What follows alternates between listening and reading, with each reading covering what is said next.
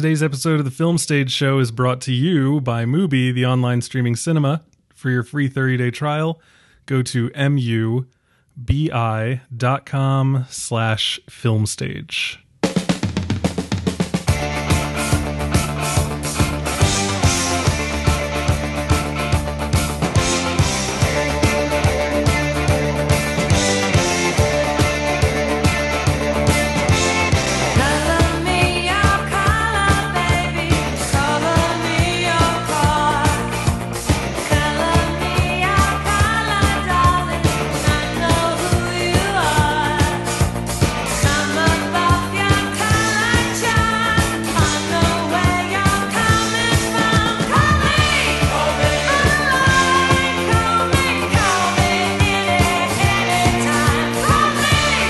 Back, ladies and gentlemen, to a brand new episode of the Film Stage Show, the movie review podcast for thefilmstage.com. As always, I am your host, Brian J. Rowan, and with me today we have Michael Snydell. Hello! We also have Bill Graham. Woo! All right, and we are here to talk about Sorry to Bother You, the feature film debut of writer-director Boots Riley.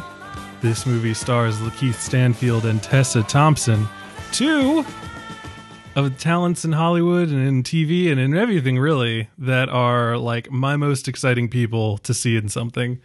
So, lots of high hopes for this film. We'll see how it pans out. Before we get into that, all the usual bullshit up top. Follow us on Twitter at Film Stage Show. Follow us on Facebook. Search for The Film Stage Show. Give us a comment and rating on iTunes. That's always helpful. And if you need to email us some long-form thoughts, we can be reached podcast@thefilmstage.com. So that's that. Let me also remind people that you can support this show, become part of our super cool Slack channel, and get entered into win all kinds of fun film-related raffles by going to patreon.com/thefilmstageshow and signing up to give as little as $1 per episode. In addition, we're brought to you by Mubi, the online streaming cinema. In addition to bringing some of the best films straight to your computer, Mubi has some theatrical releases. So this time we want to shine a spotlight on Ryuichi Sakamoto, Coda, which is still playing in theaters across the United States. We talked about this at length last week. It's going to be in New York until August 5th, and will open in Chicago and San Francisco on July 27th. So, Michael, so exciting for you. Indeed. And then I'll totally miss it. For the full list of screenings in 40-plus cities across the United States, visit coda.mubi.com. In addition, don't forget the Long Take series, which has Victoria and Bill's favorite movie without ever even having seen it, Norte, The End of History. Anyway, check out Victoria, Norte, and 28 other great films on Mubi for free. All you have to do is go to mubi.com/filmstage, and you will get a free trial of Mubi on us. And that is that. Gentlemen, we're all back. It's just the three of us this week. No guests to muck up the works while we talk about Sorry to Bother You. Is everyone excited? No, it's okay. You're fine. You know what? Michael made this joke last week. It wasn't funny then. It's less funny now. I don't have the week's sabbatical that I did last time, so I'm not quite as hyperactive. Yeah, I was about to say, are you not as sharp? Like, are you saying that you need a week off? Anyway. Are you saying that you would have made that joke if I hadn't? No, definitely not. All right, this is a great episode. We're really rocking it. Anyway, This film premiered at the Sundance Film Festival, where it got quite a bit of buzz. It's been hit in other festivals, and now it is out semi-wide. I was able to see this in an AMC theater not 5 minutes from my house. So how about that? Oh. Yeah. Congratulations. Thank you, Bill. I'm very happy that I was able to do that. So yes, Sorry to Bother You. How best to describe this film? Let's just say that Lakeith Stanfield plays Cassius Green, a young man who starts working at a telemarketing center and using his white voice is able to progress rapidly through the ranks even as civil disorder starts to break out in the world around him. I think that's a great description, honestly. Yeah, it was pretty good. I'm pretty proud of that. So now that we've Pat given yourself on the back. I will. I'm doing it. No one can hear, but I'm doing it. Just have to take me on faith. So that's the summary. Here is the trailer.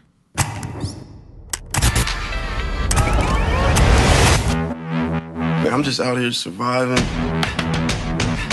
And what I'm doing right now won't even matter. Oh, baby, it will always matter. Thought you said you fixed that. Get a room! I got a room, mother...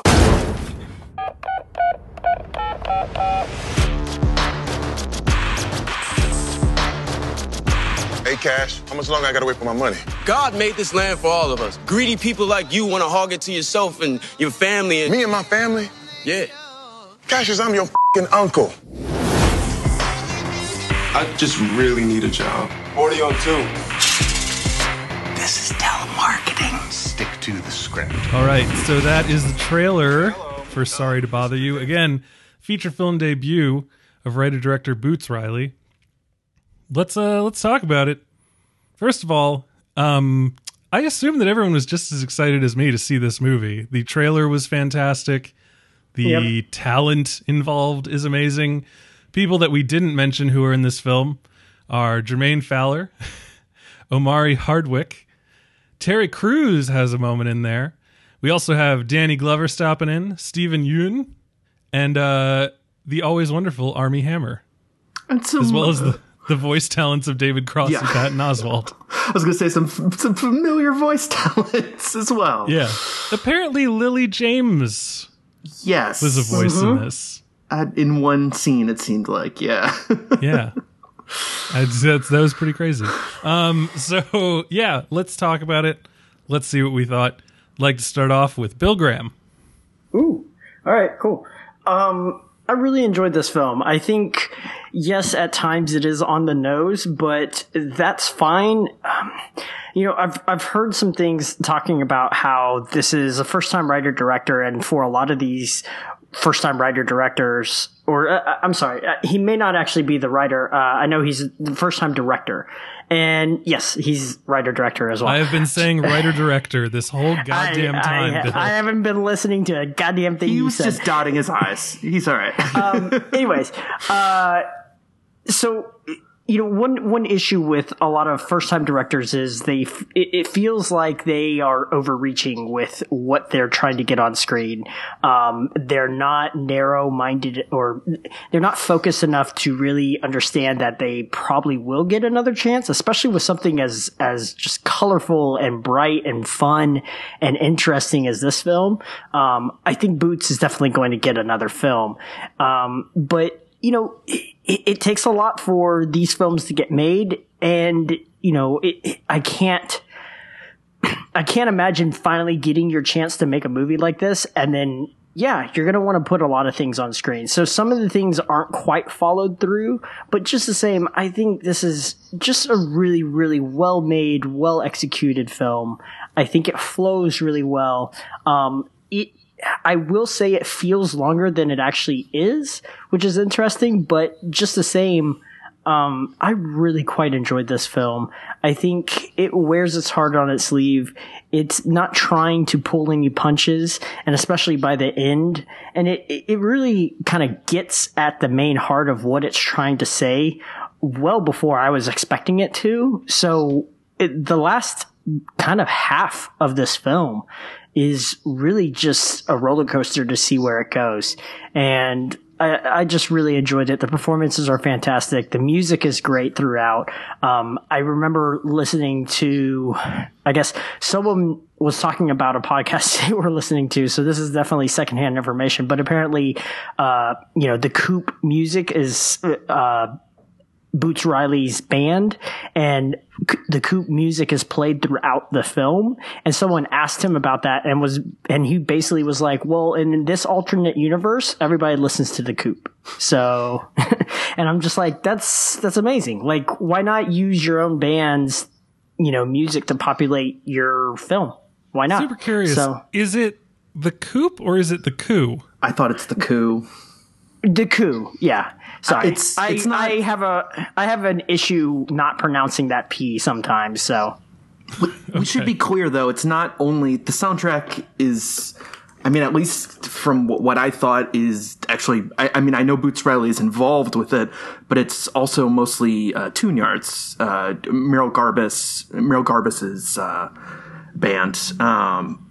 So I know she is one of the main composers as well. I'm not sure how much she collaborated with the coup, but I feel like we probably should mention that she is listed as the composer as well. correct. Yeah, I guess more than anything, I'm not familiar enough with the coup's music to know the difference when it does dip in and when it doesn't. But I guess maybe more specifically, everybody that listens to music inside the film, what is that called? Y'all, Diegetic. Yes, that music is the coup, I guess. So the soundtrack is by Tune Yards, whereas like the main music that they actually listen to in like the club and stuff like that is. Wait, so you say the soundtrack? So the score is by Tune Yards, and the soundtrack and the diegetic soundtrack is the coup. Yes. Okay, fantastic. I think Boots Riley, as I understand it, I think Boots Riley potentially collaborated with Meryl Garbus on the score as well, though. So I don't think those are necessarily quite as, like Boots Riley only did score, or excuse me, Boots Riley only did soundtrack, Meryl Garbus only did score. This is now getting we spent way an inordinate too amount of time Jesus. talking about something that we apparently don't have any actual knowledge of. So let's move on and see what Michael Snydell thought of Sorry to Bother You. Yeah, I definitely lost my train of thought. Okay, so Sorry to Bother You. It's good, but it there's a lot of it that doesn't work. But I think I'm gonna disagree pretty strongly with Bill when he's talking about. I feel like talking about this in relation to most debut Sundance films and most debut indie films that we talk about feels disingenuous to Boots Riley as a director. Because for better or for worse, I feel like chaos is a part of his DNA in a way that it isn't with a lot of Sundance films we talk about. I feel like we often talk about weird as a currency, especially now with independent films, and especially in recent years, as that's what grabs headlines. I mean, hopefully you haven't been spoiled about this movie, but I mean, I've seen at least 3 or 4 headlines that have tried every which way to almost spoil this movie. So what I'll say about this movie is it doesn't necessarily completely work, but I think it is fascinating in its contradictions. I think it's really weird as well that people continue to talk about this movie as fun, as I think that the things that are happening on screen are crazy, and that you're seeing, like, from production design to cinematography, there is an energy and a color and a sense of spectacle. But as far as tone in this movie, this is a very somber, a very serious movie that places it, in line with, agitprop and more left field art than we're used to. So my final thing is what I'll say here is that Sorry to Bother You feels like a movie that we don't necessarily get in such a spotlight as usual. It's a bridging of high and low sensibilities in many cases in terms of the broad humor, and then in terms of what it's trying to say about contradictory things about some socialist values about unions, but also a potential entity within the film could be synonymous with those same socialist values. It's kind of anti-everything. Almost every character in the movie is simultaneously being presented as a beacon of authenticity and the problem. And with that said, when you have all of those constant contradictions and you want to make then a film that ends in such a cohesive way, it plainly doesn't work. So I find a lot of things that are happening in the fringes of this movie a lot more interesting than how it actually wants to tell a narrative. And this seems like a movie that we don't necessarily know how to talk about in the sense of social media, because we're throwing the baby out with the bathwater. It's either way too broad or we're so hyperbolic with our praise that it can never live up to it being a weird, fidgety mess. So with all those things, I think it's a lot more interesting than any debut we've had in a while, but I'm not sure I think it's that good of a movie. But nonetheless, I'm interested to see what Boots Riley could do in the future. Yeah, I didn't like this movie at all. So let's just get that out of the way. Almost everything that Bill said, in my point of view, is wrong. And I think that's, maybe I should have just interjected right after Bill and said everything he said but the opposite so that people could remember. I was really on board for this movie for the first 5 minutes. And, that we open up with Cash trying to work his way into this job only to find out that the job doesn't give a shit. He makes up a bunch of former jobs and accolades that he's won and is told that all of that is bullshit, but they don't care because all they need to know is that he can read English and he has the slightest bit of effort. Initiative. Yeah. And I have worked at least 2 call centers, and yeah, that's pretty much true. Look, man, when you're right out of college and you need a job, you take a job. And so I worked at actually 3. I'll just say 3. I worked at 3 progressively higher paying call centers, each time a little piece of me dying even more. And did you sell an encyclopedia at any point? No, Okay. The first call center I worked at, I was responsible for keeping updated a digital Rolodex of journalists and PR people, making sure that I had all their correct information and all of their correct, what's the word?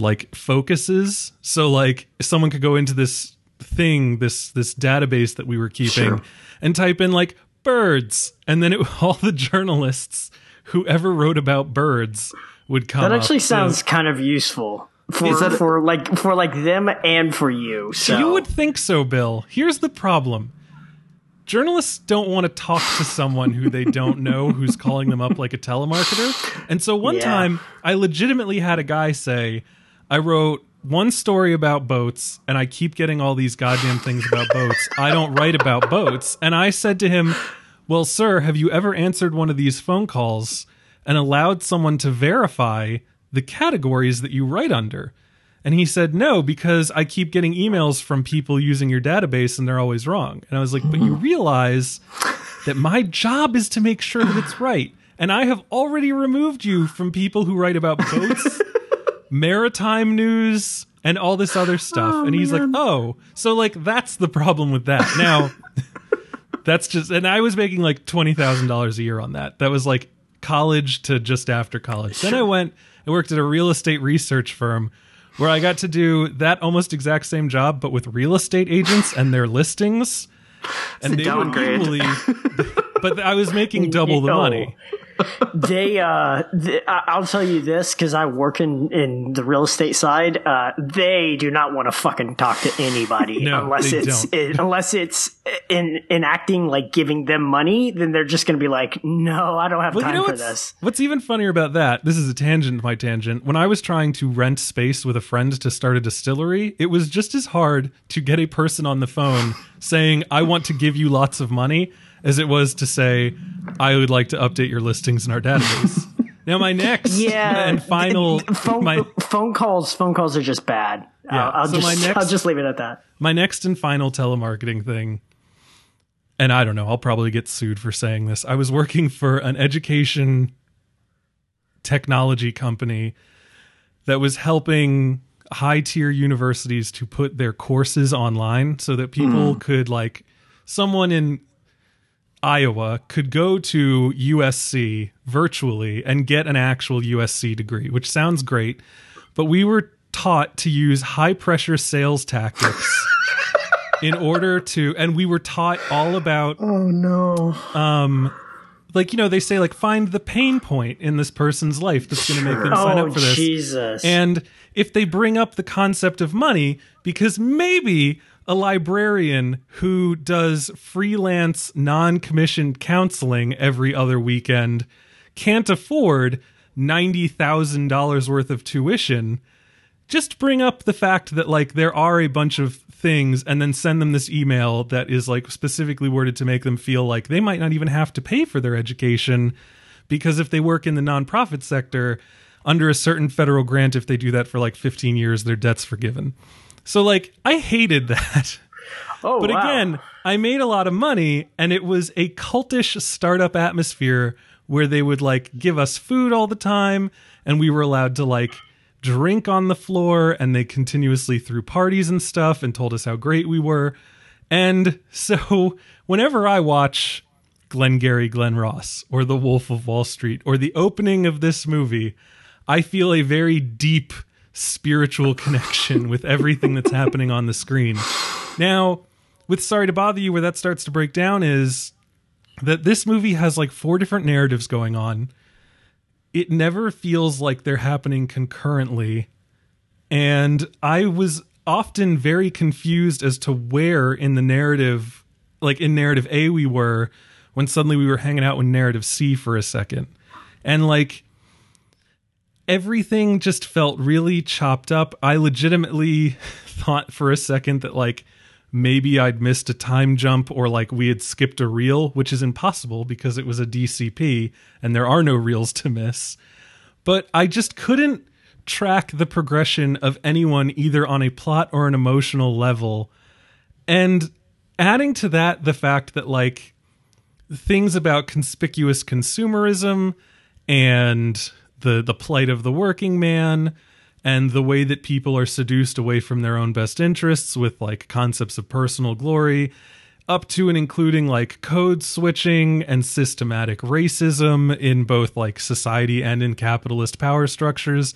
All of those things are thrown out in the same way that they would be thrown out by someone railed on cocaine at a college party, which is to say, quickly, very emphatically, and then with absolutely no follow through.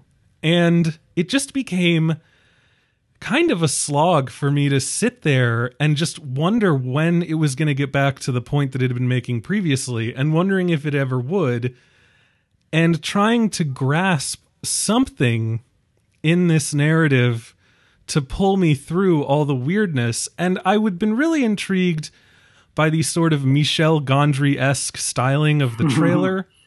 And that is so weird because in the trailer you see these moments where his like desk shakes and suddenly he drops into the middle of someone's conversation as they pick up the phone.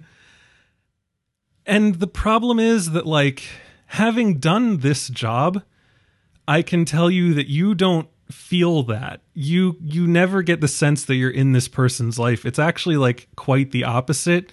You're actually never more alone and disconnected from someone than when you were talking to them on the phone. And it's almost like you're blind and waiting to hear things in the background that will give you an insight into their life. So like I'll be talking to a woman for 30 minutes trying to get her to believe that she can afford an education that costs more than her house. And then I'll hear a child in the background and I'll say, oh, like, is that your daughter? Like, is like, what's up with that? And then she'll say, oh, that's my son. He's in the back seat. We're sitting in my car. And I'm just like, whoa, are you like driving? And she's like, no, we're parked outside of a place I was supposed to be 20 minutes ago. Can you please tell me more about this thing? And I'm like, no, you should fucking get your kid out of that car and do whatever you're supposed to do. This is a terrible idea. You 100% cannot afford this, but I need to start or I lose my job. So I am going to continue to talk to you until I can get you to agree to talk with me on the phone so I can walk you through the application process and I can tell you everything to skip so you seem like a better student. Like, it's just weird. Like, I couldn't connect with it even on that basic level. And at the end, when it was over, I was just like a movie this weird shouldn't bore me this much, and a movie with this many ideas shouldn't struggle so hard to engage me intellectually. And that's just how I felt through this entire thing. Okay. Yeah. So right, sorry to bring us down. No, that's fine. No. Yeah. And it's a shame because I was really looking forward to this movie. Like, I was super excited, last week, I think on the ending, where I was like, yeah, sorry to bother you. And then I just remember sitting in the theater and having this like sinking feeling. And like, I went to an AMC theater. I kept adjusting my chair. I kept like trying to get more comfortable, thinking that like, maybe my legs hurt. Maybe that's why I can't pay attention to this movie. But then I realized it was just because I was like completely unengaged, and I like, in kind of a twitchy, needy way, like wanted to get up and walk around. So is there anything that you actually liked about this film, or is it kind of one of those situations where you just kind of checked out and that's that? I mean, I never really checked out. I was still invested, and when the twist comes up, I was suddenly back on board, like real hardcore for like 2 minutes. But that didn't last long. And I love Keith Stanfield. He's great. He was great in Get Out. He's like the best part of Atlanta, which is a show comprised entirely of best parts. So that's great. Tessa Thompson, I've been a fan since I saw her in Creed. And I just like, I was super excited to see Steven Yeun in something, because he was great on The Walking Dead. And Armie Hammer is doing his like unhinged white guy thing, which is also great. But like, they all seemed hampered and like tied down by this script and this narrative that like didn't really seem to respect the effort they were putting in. And Tessa Thompson's character is such the prototypical like disapproving girlfriend who's like got a stronger moral center than the main character and is going to have to wait around until he fixes himself, that I was just kind of bummed out for her, honestly, that like this was what they did for her. This was like her job. Like, she was such a stronger, more independent character in Creed when she like laid down the law with him and was like, this is my job. Like, I'm not going into your ring and trying to break up your fight. Like, stop fucking with my livelihood. I have limited time to do this, and I want to do it the way I want to do it. Yeah. So yeah, I just, I was just kind of really let down by this film. I'm trying to think of the best way. I'm trying to think of the best way to approach this, and trying to figure out how we can find a productive discussion in this. I guess, the two of you got a lot more out of it than I am, or I did. So I don't want to sit here and like shoot BBs at your steely resolve for your love for this movie, or even your admiration for it. Michael, admiration. I don't have any deep adoration for this movie, but I did, I think, find the dissonance that you're speaking to, which you found unengaging, I found interesting in kind of an academic way, which is obviously is a weird way to describe the enjoyment of a movie that most people aren't gonna think about in this way. Like, it's very strange for me to try to defend this in any typical movie ways, because without getting into spoilers, I legit absolutely loathed the ending of this movie. I think it's the biggest, laziest whiff after the movie is engaging. It's weird. I'm using, obviously, the word engaging after you said you didn't find it unengaging. But I found those contradictions. I found the way that this movie kind of around the 2/3 mark just completely stops to become like a short, like, weird limbo meditation on like stasis for a little while like the other story is just happening.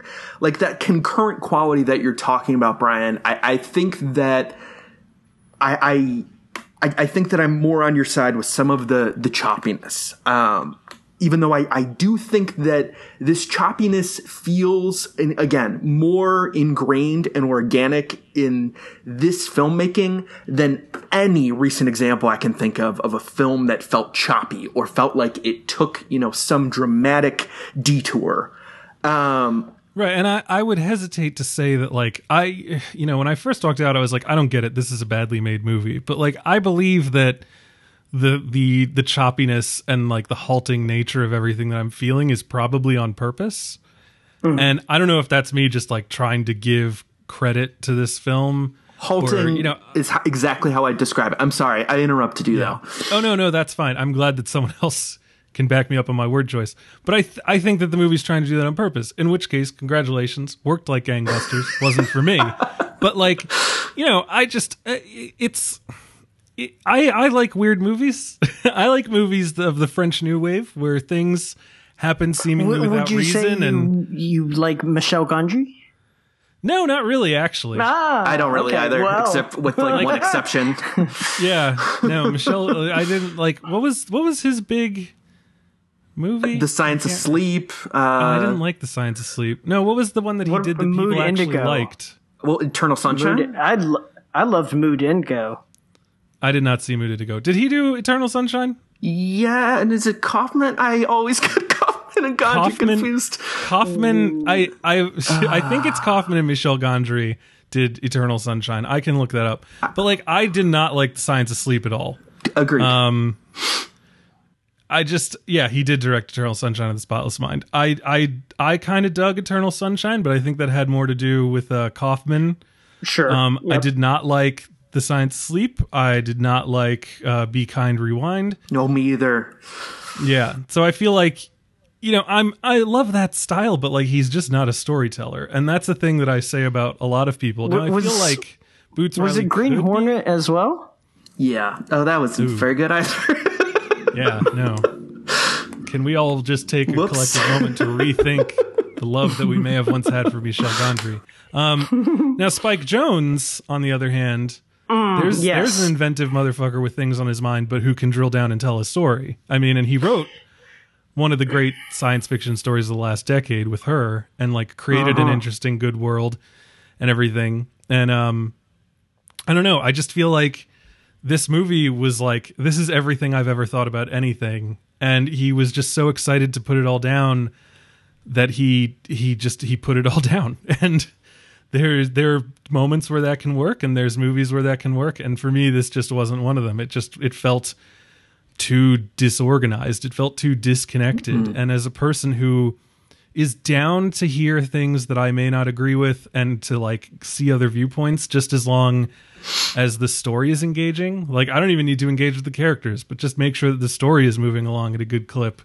I was just so deeply confounded so often by what this movie was even trying to do on a story level. Like, there's just seems like there are beats missing, and every time that it happened, I was like, so is that just not as important as I thought it was? For instance, Cassius is told about the white guy voice, and he's like, oh, okay. And then he cuts to, like, Cassius at, like, a bar with his friends, like, having drinks, and then he does it for the first time while giving a toast. And I'm like, but so did he ever try it when he was actually there? Like, is he already doing it at work and he's super successful already? And it just, stuff like that just kind of, like, blew my mind, because the obvious and simple choice is just to, like, have him give it a whirl and either fail and then do it well at the bar, or to do it great right away and then do it at the bar again just to prove to his friends that he can. And it's not like the movie ever really fills that in. It just is so, it's so weird to me. Like, the movie feels weird. Like, it's not meant to be a movie. I think that's fair. And I think that's what some people have said. That's what some people I've heard saying specifically, that by translating something that's usually in the medium of music, or specifically in the short form music video, which, doesn't need to conform to typical pacing, doesn't need to deal with, like, typical logic, because it's, again, the momentum is the music. But, like, I think I don't know. Okay, I will say what I'm saying, but I want to briefly pause on that bar scene because my girlfriend also had a similar confusion about that as you did, Brian. And it's interesting because when I saw that, my immediate interpretation of that scene was that bar that they're in, which almost has a utopian feel for in the movie, seemed like I read that as a moment of he was totally carefree at that moment. That was supposed to be the moment where he felt closest to how a white person wants to feel, going back to an earlier thing. So I do find that I mention that because I think it's really interesting that I've seen multiple people, including you, including my girlfriend, including a review. I've seen all point to that scene as something that just was jumbled in their brain. Like, and I think that we can speak to other scenes even before spoilers. No, I want to speak about a scene that's like only vague. It's not actually about the spoiler, but is subsequently after and is very strange in how it's sequenced. And I guess that those things that you're talking about, Brian, is like they were things that I felt, but I think what made it different to me than something like a Michel Gondry or even like a Joseph Kahn, who some people think that Detention and Torque and Torque and the new film about about rap Bodied? battles. Yes, thank you. His aesthetic is something that like I have never made it through 20 minutes of his movies. I can't do it. But I think the thing that separated Sorry to Bother You, which does have like kind of an equally scattershot and like encyclopedic visual style, is that is like in constant juxtaposition with the opposite, and the fact that that there was constantly contradicting rhythms, there was constantly contradicting tones. Like for a movie that's supposed to be like again so vibrant, this is a movie that like it doesn't really ever feel like you're supposed to have fun when you're with whether he's working, whether he's with his friends, whether he's with his girlfriend. Like everything is freighted with this like certain melancholy and like loss of meaning. And I think you even get that. I want to bring up an interview real quick from The Village Voice.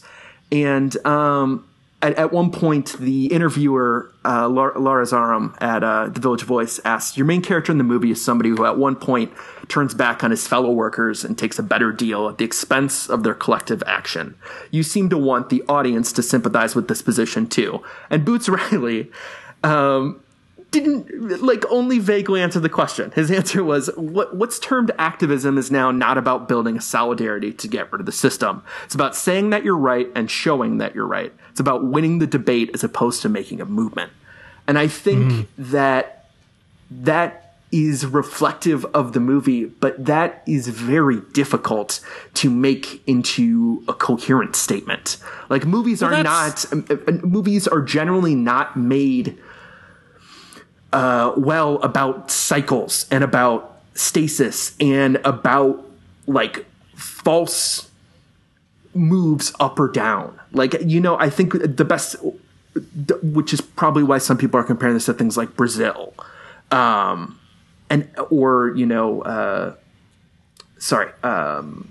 Trial by oh my Kafka. God. Thank you. Jesus Christ. What the hell? How do you get through your days without me? Kafka or, Heller or whoever. Like that form of satire that feels like it has something in common with comedy but isn't comedy. And I think that is partly what you're placing your finger on, Brian. And it's something that is both not done as well as it should be, but also feels kind of new to me in a weird way.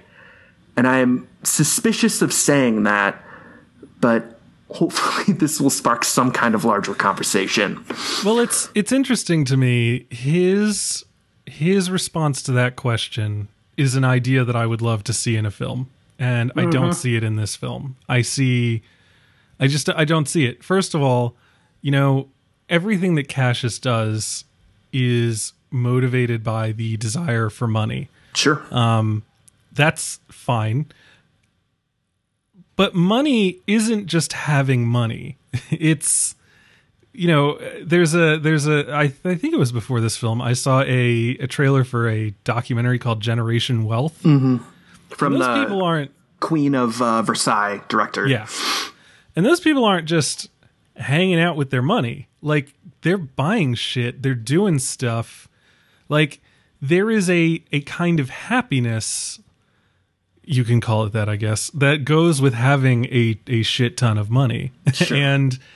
And this movie doesn't really seem to ever grant him that happiness. It does, like, he seems to just be attracted to figures, sure, and not the conspicuous consumption that can go along with it, that would give him the feeling of being better than the lower class workers that he's escaping. I mean, The Wolf of Wall Street did this. Like, Leonardo DiCaprio is like, I need those people spending money and like just getting stuff, because then that's going to make them want more money.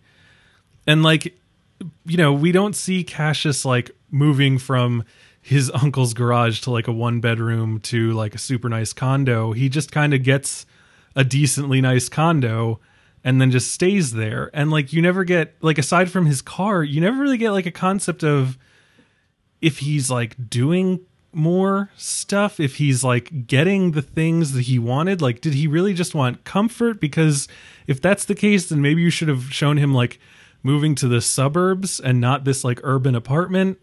And to me, that's a huge problem in this movie. And it would have been nice to see like the activists at some point just like claiming victory, even though nothing has changed, just because they like convinced some people that they were right. Like, they won the argument, and then they were just like, all right, guys, we've done it. Let's go home. And then someone to say, but we're still not a union and we still don't have a lot of money. And like, there's still possible slave labor going on. And them to go like, yeah, but like, we really owned that dude on television and that's all we really wanted.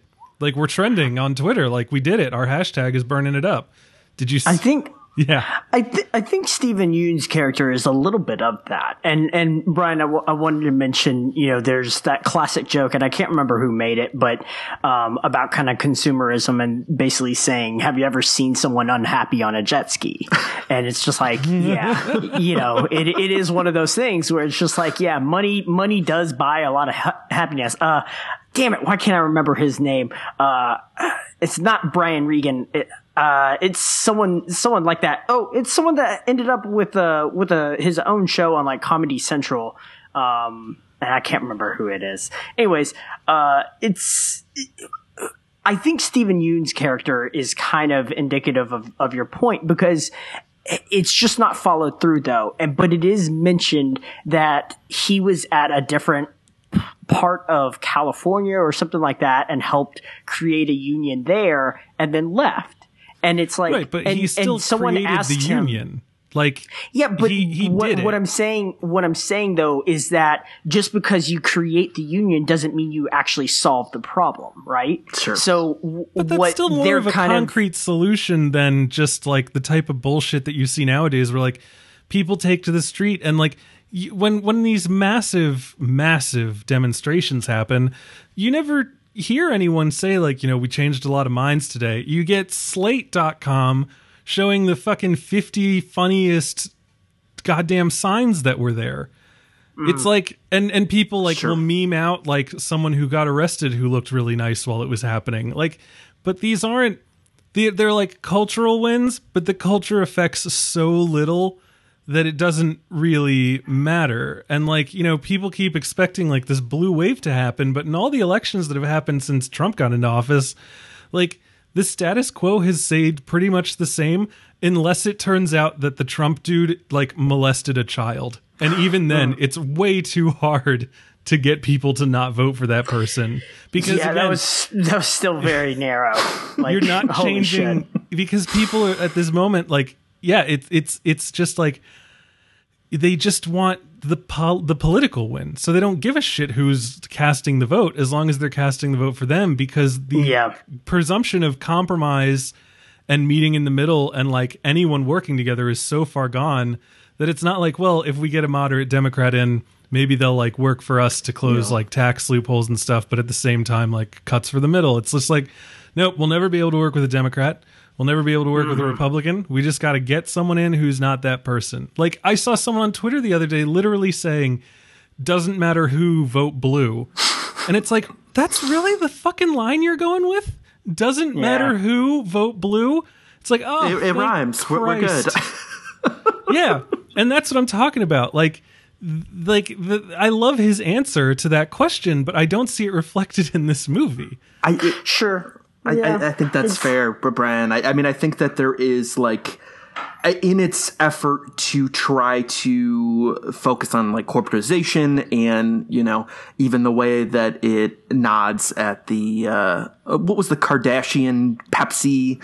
What was that based on the, it seemed like it was, wasn't that Kylie Jenner? Yeah. Kelly Kardashian. I don't know. These people. The Jenners and the Kardashians are the same family, right? Yeah. Like biologically or something? Okay, hold on. Before we get lost in that. Okay, my point being that like I think you're right though, that like in the way that it tries to show that impact, it does take that sloganeering route. It is kind of the equivalent of I literally can't argue. I already forgot the slogan you said about vote blue. But anyways, my point being that doesn't matter who, vote blue. It's really interesting to me, and I want to talk about this a little bit because I think it is important as well. You know, you've seen a lot of people try to compare this to a number of different movies. And then you see some people also writing trend pieces that are equating it with Get Out, which is really misguided, but I think really almost lazy. Yeah, really lazy. But I almost think a more interesting contrast is actually our movie from last week, which is Leave No Trace, which is almost about systems reflection on individuals. Like, it absolutely doesn't focus on that larger picture, and I think that is something that this movie absolutely misses the boat on, Brad. Like, is that you're not seeing Lakeith. Lakeith is kind of a cipher, and he's a cipher who's like supposed to represent that unhappiness. And you're right. Like, we don't really ever have a sense of what his goal is beyond what he's told what his goal is. Right. He keeps saying he like is finally good at something. And I'm like, well, there's a certain emptiness there. Sure. That like maybe could be explored more. But that emptiness is, yeah, as you're saying, that emptiness is also supposed to somehow solve this larger narrative, and they just kind of intersect because there's no other way. Because I mean, again, like maybe he does just want to finally be good at something and like have people believe in him. That's great, but like he pays off his uncle's like house debt, sure, and then we never see the uncle again, and he gets a new car, and that's great for him. And he like, but like he doesn't really seem like he's like really basking in the glory of what he's doing. Like, the people at his office keep telling him he's doing a good job, which is a certain kind of validation, but he doesn't ever seem to be like moving towards what he claims to be wanting to move towards, nor does it feel like he's selling out his values, because in the end, we don't really know what the hell his values are. And so there was just like I said, there's a lot of interesting stuff in this movie, obviously, as we've been talking about.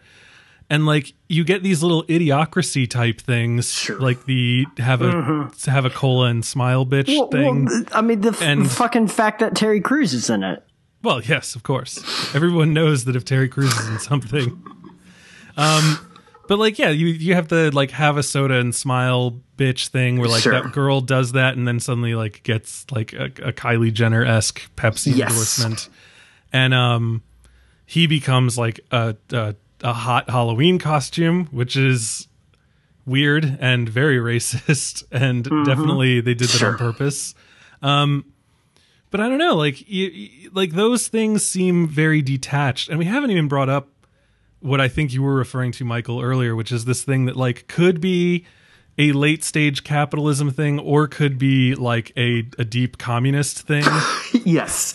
Because when I first started, I literally, okay, so I don't think it's a spoiler to talk about Worry Free, right? Like it comes up in the first 10 minutes. No, I mean, so like the concept of worry free living is you sign a contract, you're employed for life, and you get to live in a communal living space and food is provided for you. And I saw this and I saw people living in bunk beds and talking about like a live work space and all this stuff. And I thought, oh, sweet. My super liberal friends would really fucking love this because they're constantly talking about how like owning a house and having a lawn and having to commute to work is terrible for the environment and is another way that like late stage capitalism is just like destroying the environment and keeping the haves and the have-nots separated and inciting class warfare. And I've had people rail against the concept of fashion, not in terms of high fashion, but just like the fact that there are many different kinds of jeans. So the fact that these people are all wearing the same uniform, I was like, yeah, this is a communist utopian wonderland. Sure. And then I was like, oh, wait, no, they're trying to make a thing about like late stage capitalism basically being an inlet to slavery. Mm-hmm. And I was like, well, that went the opposite direction of what I was expecting. And it's possible that the movie is trying to make that point. I think the film is very obviously trying to make the point that this is basically Foxconn, right? Like, and you know, Steve Lift or whatever his name is obviously the CEO of Amazon. Yeah. And it's just like, okay, so you got Foxconn on one hand and you got, you know, Amazon on the other. And it's like, okay, I understand, like, these are obvious talking points that you're kind of hitting on and it's, you know, it makes sense, but it's very, very, very fucking difficult to take all of that and have a narrative and have all this other shit that's going on in this film and have Detroit and have a relationship in the middle of it that's crumbling slowly and have all this other shit. And then it's just like, okay. And then you got to come up with some kind of narrative through arc for all of that while also making an actual point and like saying something. That's like, he did not do himself any fucking favors by having all of that in his debut film. And then we haven't even gotten to the craziest thing that he puts into the movie. No, but here's the other thing.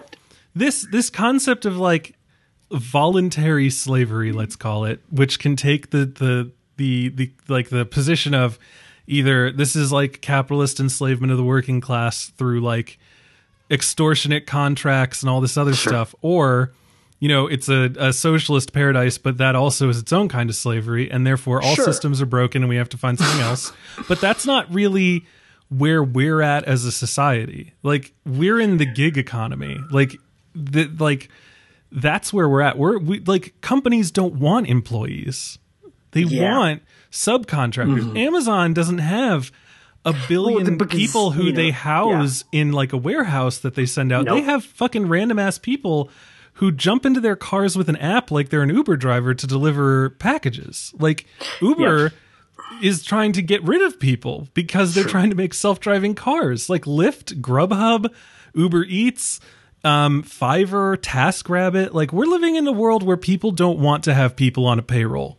Like, and so to see that, this movie takes this kind of Dickensian, you know, Milton Hershey but evil type of thing where like there's the company town and the company store and all this other stuff. Like, that's not like really the reality we're living in, and that's not what people are having to grapple with. Like, we have taxi drivers in New York committing suicide on the steps of City Hall because they can't make money anymore because a fucking college student with a recent enough car and like a DUI or no DUI on their record can get into their car and pick someone up at like 152nd and 3rd and drive them 14 blocks for cheaper than a taxi would. Yeah. And that person makes like 12 cents off of that ride. Like, it's insane. Like, they don't even want you tipping these people. Like, because they want them to have to work more. If you forget to tip them, it's not like later you can just add something. You just get an email reminding you, oh yeah, remember when you didn't tip that person? Yeah. And like, my parents, when they first started using Uber at the airport, like, you know, they were like, we tried to give this guy like money and he like refused. And then another friend of mine said that like he once gave a tip to an Uber driver, like, you know, basically just like said, "Hey man, take this money." And the guy was like, "No." And so he's like, "All right, well, I'm just going to forget it in your back seat then." And the guy like gave him a 1-star rating because apparently like Uber has had people attempt to tip for the purpose of like catching their drivers accepting tips. It's bananas. And that's the real capitalist underground. Like not like, again, not this like slave state, we're going to house and feed and clothe you thing. It's this, yeah, we're just gonna fucking use you and throw you out. Well, and what it is, honestly, is it's finding inefficiencies in the marketplace by exploiting loopholes and all of this other shit. So it's basically taking the government and saying, you are so big that I can basically find a loophole, work my way inside of it, become so powerful that you cannot, like, you have to start negotiating with me, or, you know, like, can you imagine if Uber was like forced out of New York? Yes, it would be a hellscape probably for, you know, like 3 months. But after that, it would probably even out, right? But the taxis would come back. But yeah, but that's the thing, is for that 3 months, people would be losing their fucking minds, because ultimately what they want is they want something very, very quick and very on demand. And they feel like taxis are not that. And that's basically the, you know, market inefficiency that was there before Uber and before Lyft and before all these other companies arrived. And so they were just like, hey, this person wants to make like a 5-minute trip, and they want that car at their doorstep within 2 to 3 minutes. Can I make that happen? It goes even beyond that, because it's like, okay, we don't want to have to pay the licensing of a taxi driver, like buying those medallions and stuff. We don't want to, and we definitely don't want to have to pay for health insurance or life insurance on these people. So like, what if we called them contractors? And what if we didn't say that we were providing a ride service? What if we said we were making like an opportunity for people who have a car to pick up someone as though they were a friend and maybe make a little money off of it? And that was originally how it was sold, was, hey, if you're on your way, why don't you just stop off and get this person, collect a little cash, boom, you're still going the way that you're going. And then it turned into, oh, we can actually make money doing this full time. And it's like, so like, whoa. This is no longer like, yeah. A company doesn't have to feed and clothe its employees when legitimately, and I have a child, I can't always like run out to get food. And if I don't have groceries, my choice is either like eat some white bread or order something on Grubhub or Uber Eats. And so like, you know, I'll fucking use Grubhub or Uber Eats because I want some tacos or something. Every once in a while, one of these drivers will pull up to my house with like their full fucking family in their car.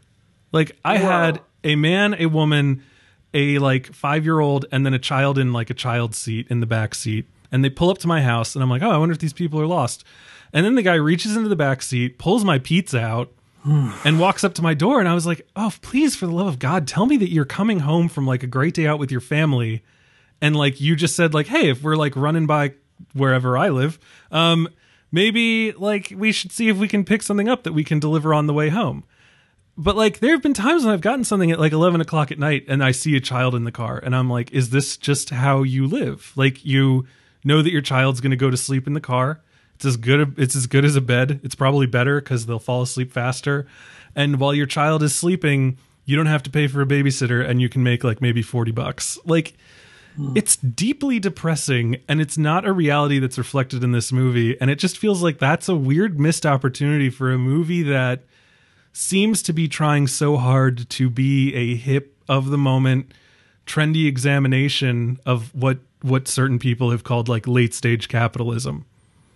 Mm-hmm. I don't know. It just struck me as weird that I'm like, you're going for this? Like, this hasn't been a problem since, like, not in this country, like since, you know, the Pinkertons were a thing. Like, but isn't that potentially a bad faith way to look at this film? Like, I agree with you that is something that is of the moment and is not being, you know, discussed or addressed in art for the most part. But I don't know if it's quite fair to mark this film down for not approaching it and for taking something that does admittedly feel a little archaic at times or half-baked. Yeah, I mean, that's kind of my problem, though, is it just does feel archaic and half-baked, and it kind of robs the film of the immediacy that I think it's trying to play at. It's like if you had a movie about gun control and, like, the most damaging weapon that you have is, like, the Henry repeater. And it's just like, a person with with this and a good levering hand can shoot 7 bullets in 10 seconds. And it's just like... Well, that's not really what the problem is anymore. Like, the problem is the kid who brings his dad's 45 to school and can shoot off, like, 15 rounds in 4 seconds. Or, like, the person who gets, like, an AR-15 variant and could shoot off 30 rounds in 5 seconds. Like, it just feels like you're still making the argument, but you're maybe not addressing it in the most vital and interesting and, like, immediate way, which is strange in a movie that, like, seems to be all about vitality and interest and, like, earnestness, up until the point that we really need to get to talk about. We're an hour in, which is when the movie has Cassius do some cocaine with his boss and learn the truth. So, spoilers. Yeah. Yeah, so let's we're let's going to jump spoilers. into it. Yeah, I think this is we've done a remarkable job of, like, actually talking about this film so far, so I don't even feel like this is going to be all that long, but there are fucking horse people in this movie, so that's a thing. And I know everyone's wondering, do I get to see their cock? Yes. Yes. You get to see And their it's cock giant. immediately, and it's just as big as you'd think. In fact, that is pitched as the selling point of becoming an Equa sapien. Yeah. Yep. The spoilers. That's probably the spoilers the for Sorry moment to that Bother You. Boots Riley is a furry. Oh, Jesus, I did not need to know it's that. true. That was legitimately my first thought when I saw this. Is I was like, I see a horse human and a cock, and I'm just like, there's a reason I keep Safe Search on, man. Aqua's getting your heart out. It is funny though. I'll give the movie this. Armie Hammer and I just want a whole movie that's just Armie Hammer as, like, the Wolf of Wall Street and Cassius as like one of his, like, students. I don't know what the hell you'd call them, acolytes, because, like, Armie Hammer has a way of pitching everything that is just insane. Like when they're talking and he's like, I'm going to give you this much money, and remember, you have a horse cock. It's like, look, the money is great and everything, but don't you just want to know what it's like to rock that kind of power between your legs? Yeah, I love how that's the two things he does to sell this. And Lakeith, like, he almost, like, starts to talk about it, and he's like, wait, why the fuck am I actually going to bring up the horse cock part? I don't feel like I need to talk about why I don't feel like that's a good trade-off.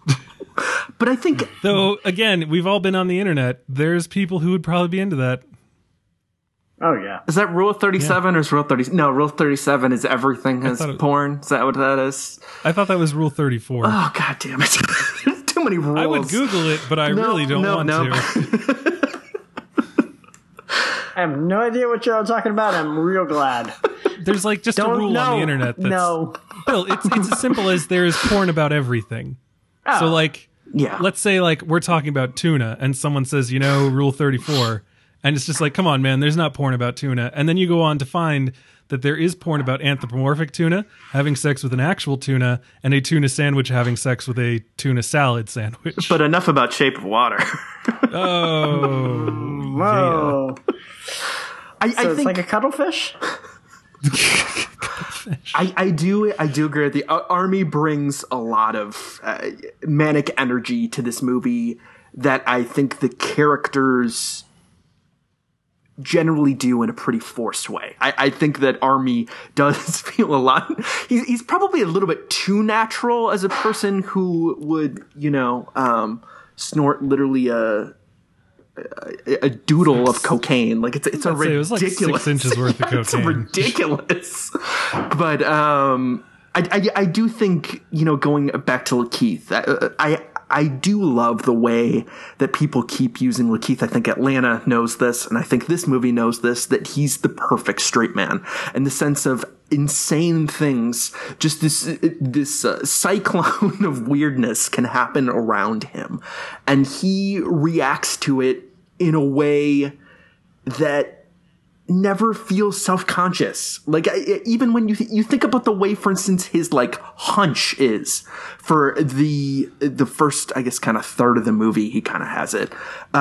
Just like that being a tick of his character, like the way Lakeith brings such a sense of like, I guess I'll go back to vitality and like body language. I do think that he's someone who is able to make a lot of the, you know, admittedly stupid shit in this movie work better than it does. I actually found his performance in this movie like weirdly discalibrated for what the movie seemed to be doing. Like in Atlanta, he's the guy who's like never really fazed by anything. And every line is bong wisdom. Yeah. And then in like, let's say even Get Out, like when he's in the opening and he is who he is, he's got this very like funny kind of reserved, like, you know, that's it. I'm getting out of here. Like, this is bullshit. And in this movie, I don't know, he seems to like move between confusion and nihilism, kind of lackadaisical acceptance and stuff. And I've had a real hard time like nailing down his character. And like, he only really comes alive when he's terrified because a humanoid horse falls out of a bathroom stall, dick out, screaming.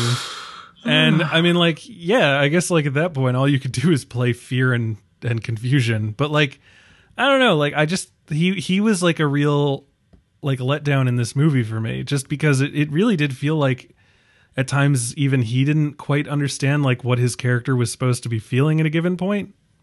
Well, I think he's supposed to feel alienated from everyone in the movie. Like, I think that's very intentional. I mean, the scene I specifically wanted to speak about, which I think is fascinating, but also a major pacing killer, is after he finds the horse people and he realizes that his phone was there, and the horse people decide to take a camera video of Armie Hammer's character, essentially telling the horse people that they'll be made into glue if they don't cooperate. What does he call them? Like, you beautiful abominations. Something like that, yeah. That's a great line. And Armie Hammer delivers it like he's called people that before. This film does not deserve him. It's one of those, like, one of my favorite jokes to make about anyone in any movie is, yeah, he's great in it, but I feel like maybe like it was like mean that the filmmaker didn't tell him he was in a movie. Like, there's I think it's like the Netflix movie, The Little Prince, and Ricky Gervais is in it, and he's the conceited man, and he's just like, oh, am I not like the most brilliant, handsome, wonderful person on earth? Like, shouldn't everyone adore me? And I was watching it with my wife, and I was like, he is the perfect person for this. I just feel like it's really weird that they just took audio of him talking to his fans at a stand-up special, and she like had to leave the room. And it's like, yeah, so it just like, I love that idea of, it's like, yeah, no one told Armie that he was in a movie. Like, we just said we wanted to hang out, and for some reason he like tried to get Lakeith Stanfield to rap, and he was talking to like two women and said that they were beautiful abominations, and he was going to turn them to glue.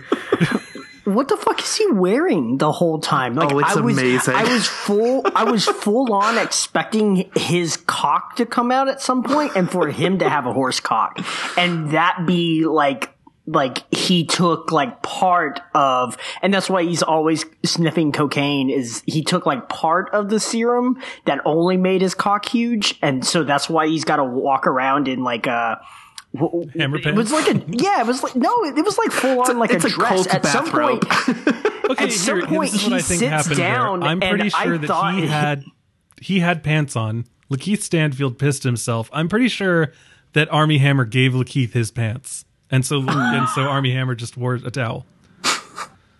But here's the thing. So like we see the horse creatures, the Equisapiens. Is that Forrest Whitaker, by the way?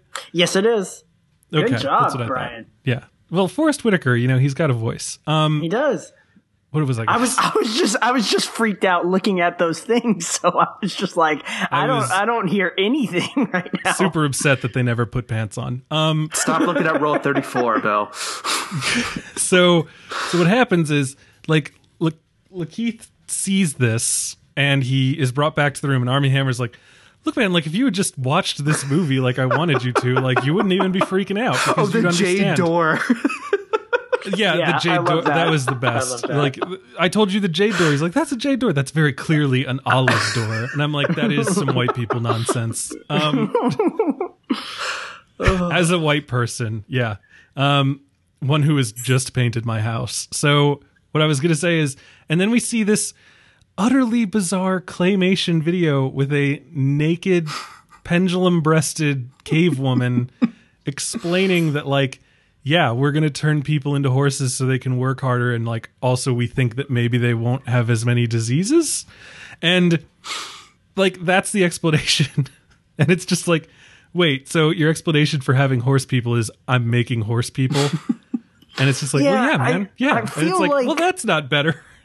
I feel like there's another way around, and maybe that is putting your workers on like a nice, like good, like wholesome diet, and maybe making them work out, and maybe then they will be strong and healthy.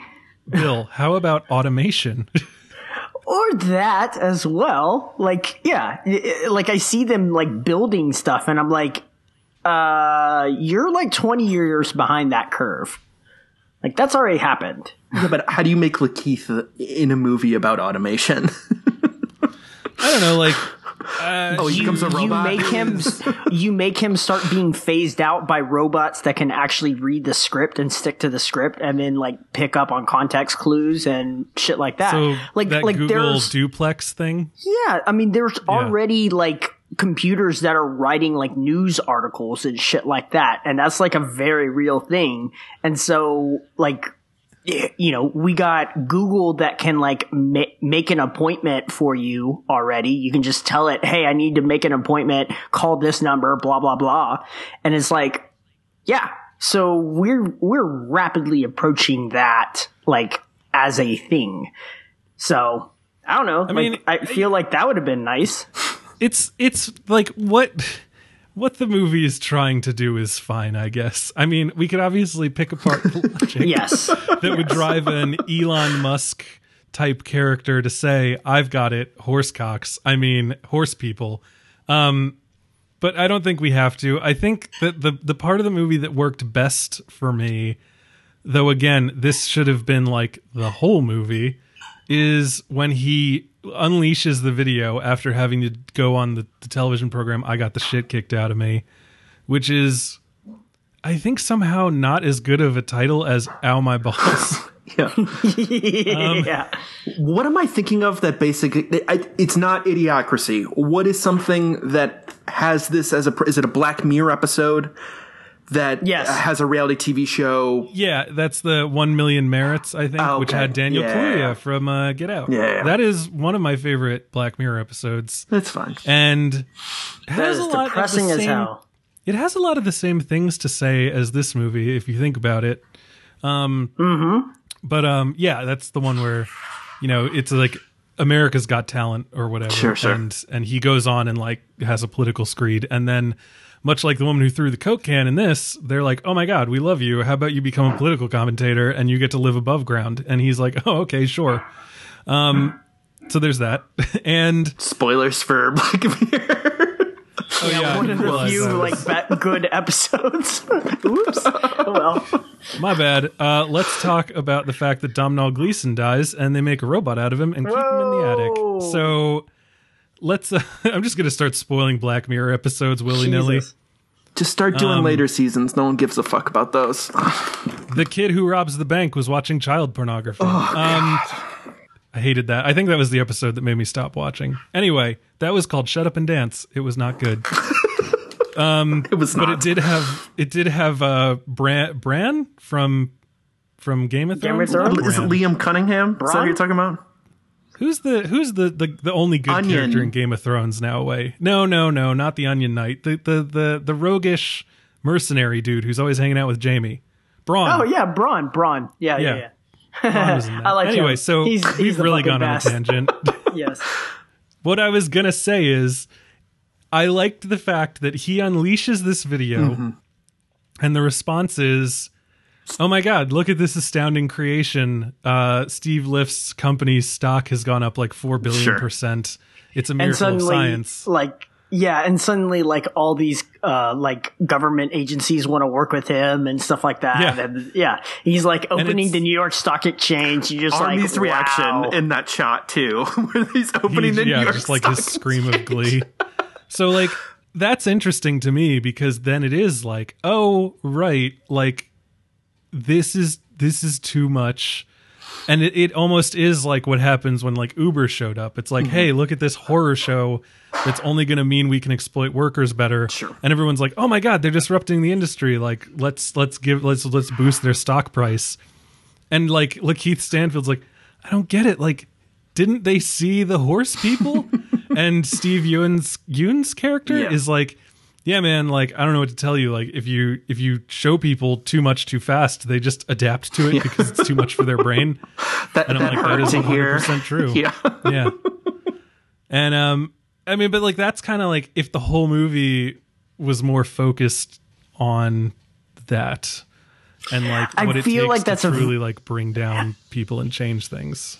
I feel like that's a real hard sell though, Brian. is the heart of the movie is people with giant horse cocks. How about that? It's like, I mean, you know, like, yeah, we would have had to watch a couple more horse cocks swinging around probably, but like, if it makes a better, more satisfying movie, I think, I don't know. It was real hard to watch some of that. That's like, that's what practical effects will get you. A more visceral reaction to seeing a giant humanoid horse cock on your screen. yes. Oh boy. Jeez, clutch your pearls, both of you. Oh, Michael, I'm so sorry that I'm talking about not wanting to see horse cocks on my screen. Well, I'm just real confused about the fact that like, Well, 100 No, years ago, never no one mind. wanted to see I'm not gonna ankles mention that. anyway. So, like, just throw yourself. Horse in with cocks are the new ankles. Yeah. oh Jesus. Look, nothing is off limits boy. anymore. Everything is allowed. Let's just have a whole movie that's just about the horses. Yeah, I to be Because they're in the world now. They're free. He freed them. They're doing things. What the fuck Is do this we a make of prequel the to end? BoJack Horseman? Anyway, Mr. Peanut Butter. Oh God. What were you gonna say, Bill? Is this a prequel to It? No. I said, how about what the fuck did we make of that ending? Like, what the fuck is that? He turned into a horse, and I think that they went to go rape Steve Lift. yeah. Yeah, at the like I'm reading Wiki right now, and it says breaking down the door and roaring at him. That's basically what the fuck happens. But I'm just like, wait, there's gotta be more to it than that. Like, I don't know. I feel like So they save the day, Yeah. and what happens with Worry Free? Is it like, does it get shut down finally? I honestly can't remember. My don't brain know. like broke because they have the big strike. Oh, They have the big strike. The Equisapiens help. Revolt, yeah. I think that they just get a union maybe. Because, like, I sort of got the ending of this movie, like, zapped my brain for everything in the last, like, quarter of it that didn't involve horse humans. Like, yeah, because he puts the garage door down. Yeah. It hits him in the nose because his nose is growing bigger because he's turning into a horse. And then From the Coke that was not, in fact, Coke. yes, it was, in fact, the, like... Oh, fuck. It had some crazy-ass awesome name that was like the integration matrix powder or something. But yeah, then he becomes a horse, and he rallies the other Equisapiens, and they go to Steve Lift's house, and then they knock the door in and then scream. And I don't know what they're going to do to him. I assume it's not great. I think that's but such like, an... is that like a Does it like? Is mean that going to anything? solve anything? Like, I feel like okay, like you kill him, life goes on. Like, I don't know what happens I honestly there. don't know. Like it becomes like I don't know. I wish can't I could imagine tell you that it symbolized something, but I just don't know. I don't think so at all. I think this entire movie, again, I'm going to go back to this. I think that it's just as Detroit is anti-everything, I think this movie doesn't have faith in any systems, doesn't have any faith in any way move forward. I mean, you even think about the scene before the dumb let's charge Steve Liftshouse. That's a scene that is played ambiguously and is certainly depressing if you think about it, because it's just the same cycles over and over. I mean, nothing's really changed. We don't know what concretely the union led to. We don't have any understanding of what, even Steve Yeun's character, for instance, who at first seems to be a savior. I mean, one, he's his skis, which is really funny. And it seems like his whole job is going from place to place and just trying to be a union organizer. So I think even the fact that this movie has cynicism about unions, which Boots Riley that's the thing that is his entire career has been about, is pro-unions, I think makes all of this a lot thornier than that ending. I think that's what's really weird about that ending is like it's kind of a fake out, but it's also like a reminder like, oh, here's a crowd pleasing last bullshit like comedy thing. Like it's just really is it crowd strange. pleasing? Like I found it really unsatisfying. Yeah, like that seems like a sad the ending. the last 5 minutes of this movie can just disappear, and it's the exact same fucking movie. Like, I don't think that last moment like does anything in this film's favor at all, except like make Steve look even more of an asshole, because it's like, just let him snort coke, man. Like, what's wrong with that? But if it like why can't he just have some coke? But I think if it would have ended with that last scene in the garage and just ending on such an ambiguous note, this movie would be talked about in a different way. I truly believe that. I think by ending with one last in a good way or a bad way? No, I just think it'd be different. I think it would be talking about it like less. Neater. It'd be neater, and it would be more of an art house ending. I mean, speaking of people who like, all right, I'm not going to start making huge generalizations about being frustrated with how people react to ambiguous endings, but let's just say that I do think, I know you guys are saying it's a sad ending, but I think having it end so boisterously, having it end with like one final like, fuck you, fuck you corporations in the case of Worry Free, is like one last like almost like a badge of like punkdom. Like there's a certain I don't know, a pugnaciousness that comes with that, instead of ending with something that's ambiguous and about like, oh, they're still in their life.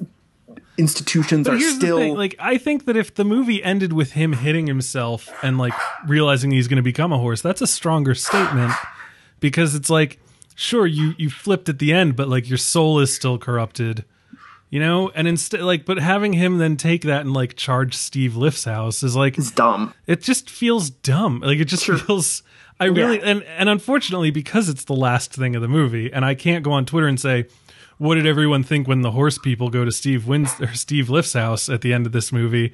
Like, because that's a major spoiler that also wouldn't make sense to anyone who didn't see the movie.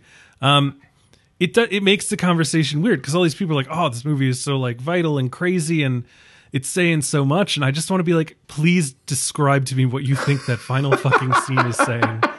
Because I personally just don't get it. And like, maybe they're seeing something. Sure. Like, and this is the thing. I didn't like this movie. Bill seems to have liked it well enough. Michael, you have thoughts on it. And like, that should be enough for us to get a really well-rounded discussion. I think it's weird that none of us can really defend what the fuck is happening at the end. Oh, I can't. I absolutely can. When they burst through the door after like threatening him and then just roar. I mean, I think they just want to fuck up the system. I mean, I think it's the equivalent of that Rick and Morty end bit where with the devil. When they get super swole and beat the shit out of Nazis and stuff. That makes more sense to me. Even just as a a follow through on that episode, because there is something cathartic about going out and righteously beating the shit out of people who suck. But like, this is a guy who was tainted and transformed by the uber capitalist monster who tried to like buy his soul, and is now going with the other workers who had been utterly transformed and harmed to brutalize this man in his house. Like, that's after they've already won a kind of victory. Like, that just feels weird to me. Like, it's, I don't know. Like, I just don't know. It feels defeating in their own victory. It feels like throwing mud on that in a way, because it's not letting them have that either. Like, for the most part, what they did was kind of a moral victory. We don't really see the results of any kind of like actual victory, but like, at least we can be like, okay, but they have like the high ground. And it's like, but if you go into this guy's house and like kill him, it's like, now you're starting to muddy the water of like, do you have the high ground? And wait, are you that serious? You don't think that Armie Hammer's character deserves to die? I don't know. I don't think, like, not by mob justice. Like, this isn't the terror. Like, my thing is like, we're getting perilously close to don't punch Nazis here. But like, that's the thing. Like, punch a Nazi, like you're a human being and stuff. But like, don't become a horse monster and break into someone's house. Like, that's the problem. Is you've gone so far off the deep end that it becomes hard to do that. Like, I don't know if I would. I mean, I don't know if I would punch a Nazi. I have very poor impulse control, in all honesty, and I'd probably do it. But like, I don't know, because like Bill was saying, like, if the final statement of this movie is fuck it up with violence, like, don't try to do it the good way, like, bring yourself down into the mud and fight fire with horsecock, like, then I feel like they should have devoted more time to that. Like, they have a brutal like mob clash of the strike breakers versus the strikers, but like, that's just because the strikers have been being brutalized. And so you have to fight back. So it has a kind of moral clarity to it. And I just like, I just don't know how to read the horse people breaking into Steve Lift's house to brutalize him. Yeah, maybe if they had pants on, I wouldn't think like such bad things are going to happen, but they don't have any pants. So kidding me? When we first talked about this, I legitimately said they're going to go there and rape Steve Lift, and I honestly believe that that's like part of what that is implying. Yeah, I think so. I don't know. Like, I don't even know where to go from there. Like, that's it's going to be bad for him. I mean, it's not going to be great. Yeah, but here's the thing: like, the movie has been making a kind of statement that like art is meaningful and collectivization is meaningful and valuing yourself as an individual, but not turning your back on the group is meaningful. And so for it to suddenly say, or you could bust down a motherfucker's door and fuck him up, like, that just feels a lot more Boondock Saints than this movie was originally going for. Yeah. It's mixing messages. It's, I don't know. Like, this feels like the kind of guy who would go on a rant about how Batman is like a capitalist parable and like naked violence for the underclass as a means of crime fighting is a bad thing. But like, if you invert that and are like, but if the underclass wants to rise up and beat the shit out of like an uber capitalist, that's fine. It just feels weird, and it doesn't feel in step with what the rest of the movie is really kind of advocating for, or even just not advocating against.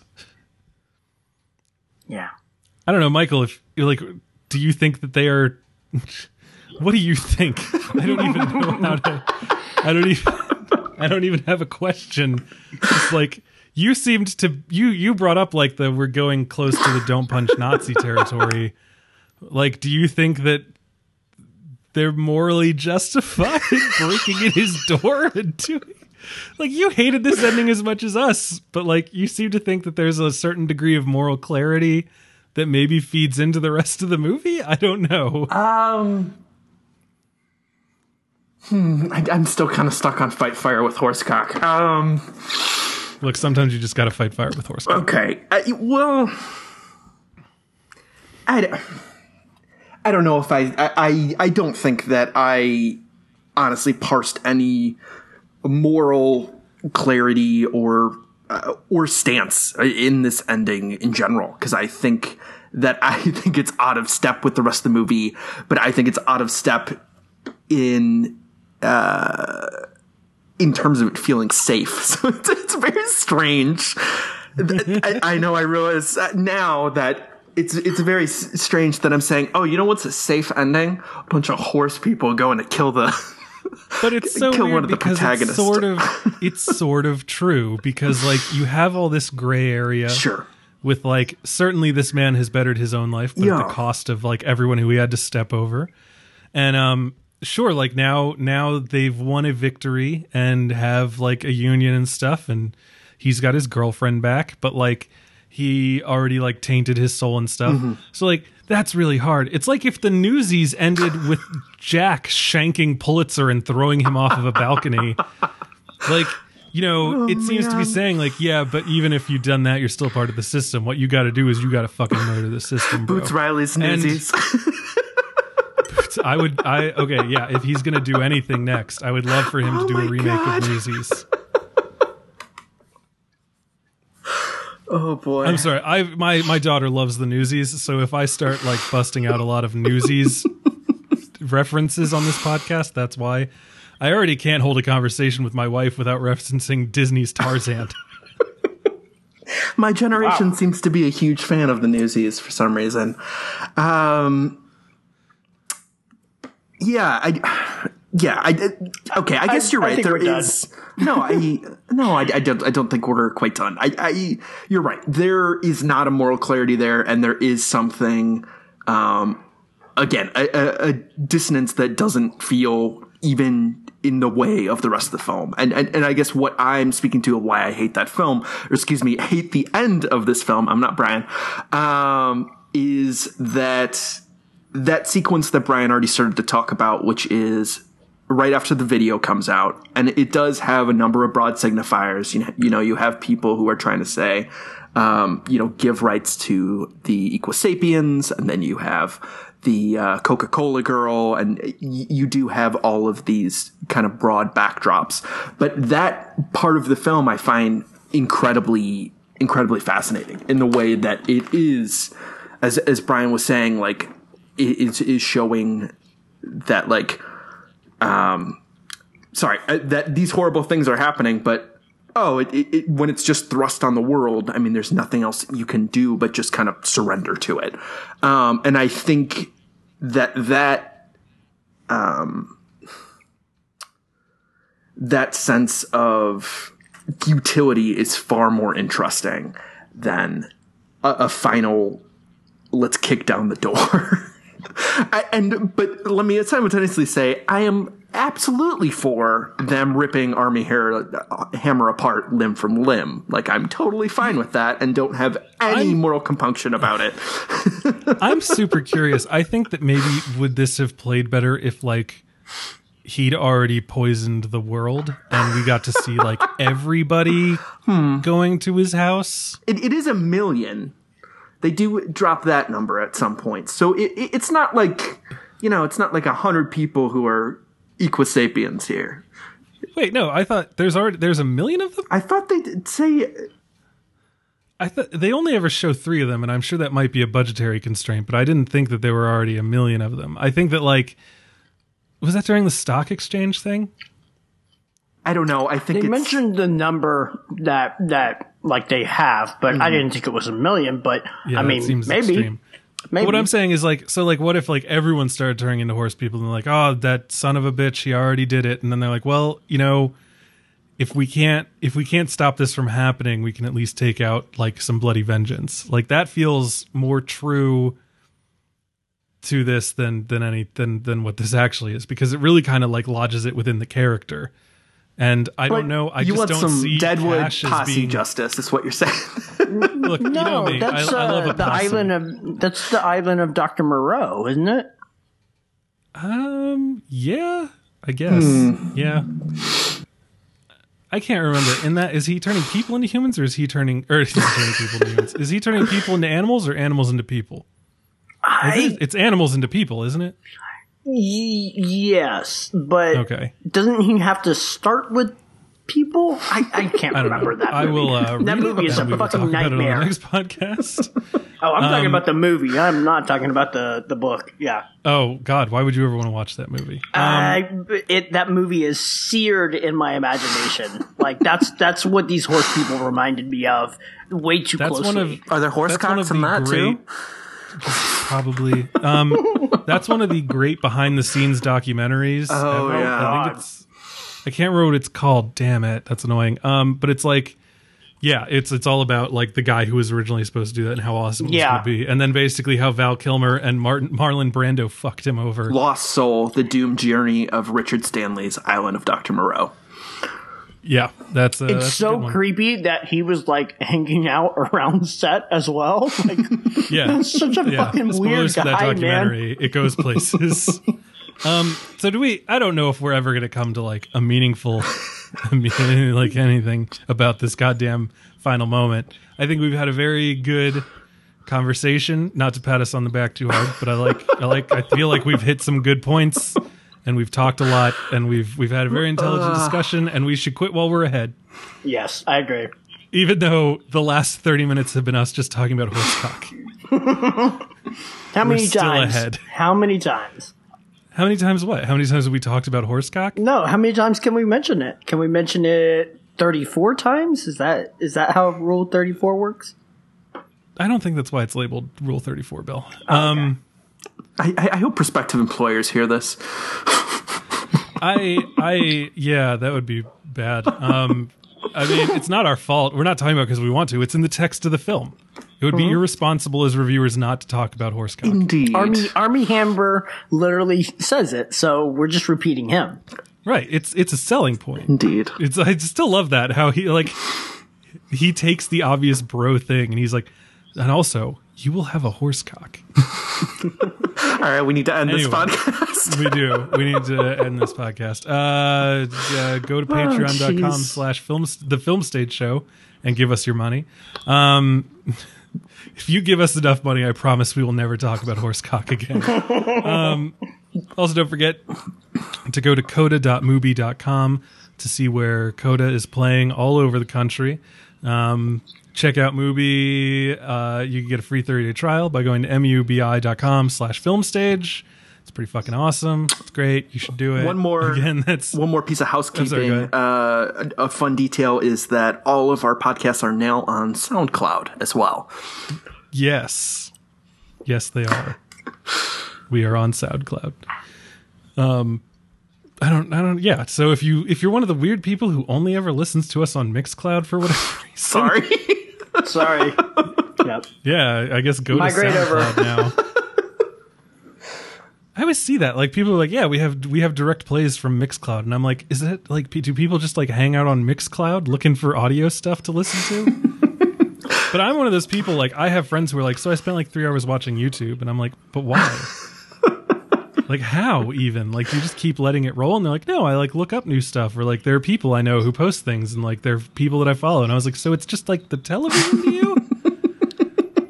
I don't get it. I don't get new media, and I have a podcast, so what does that tell you? That's it for today.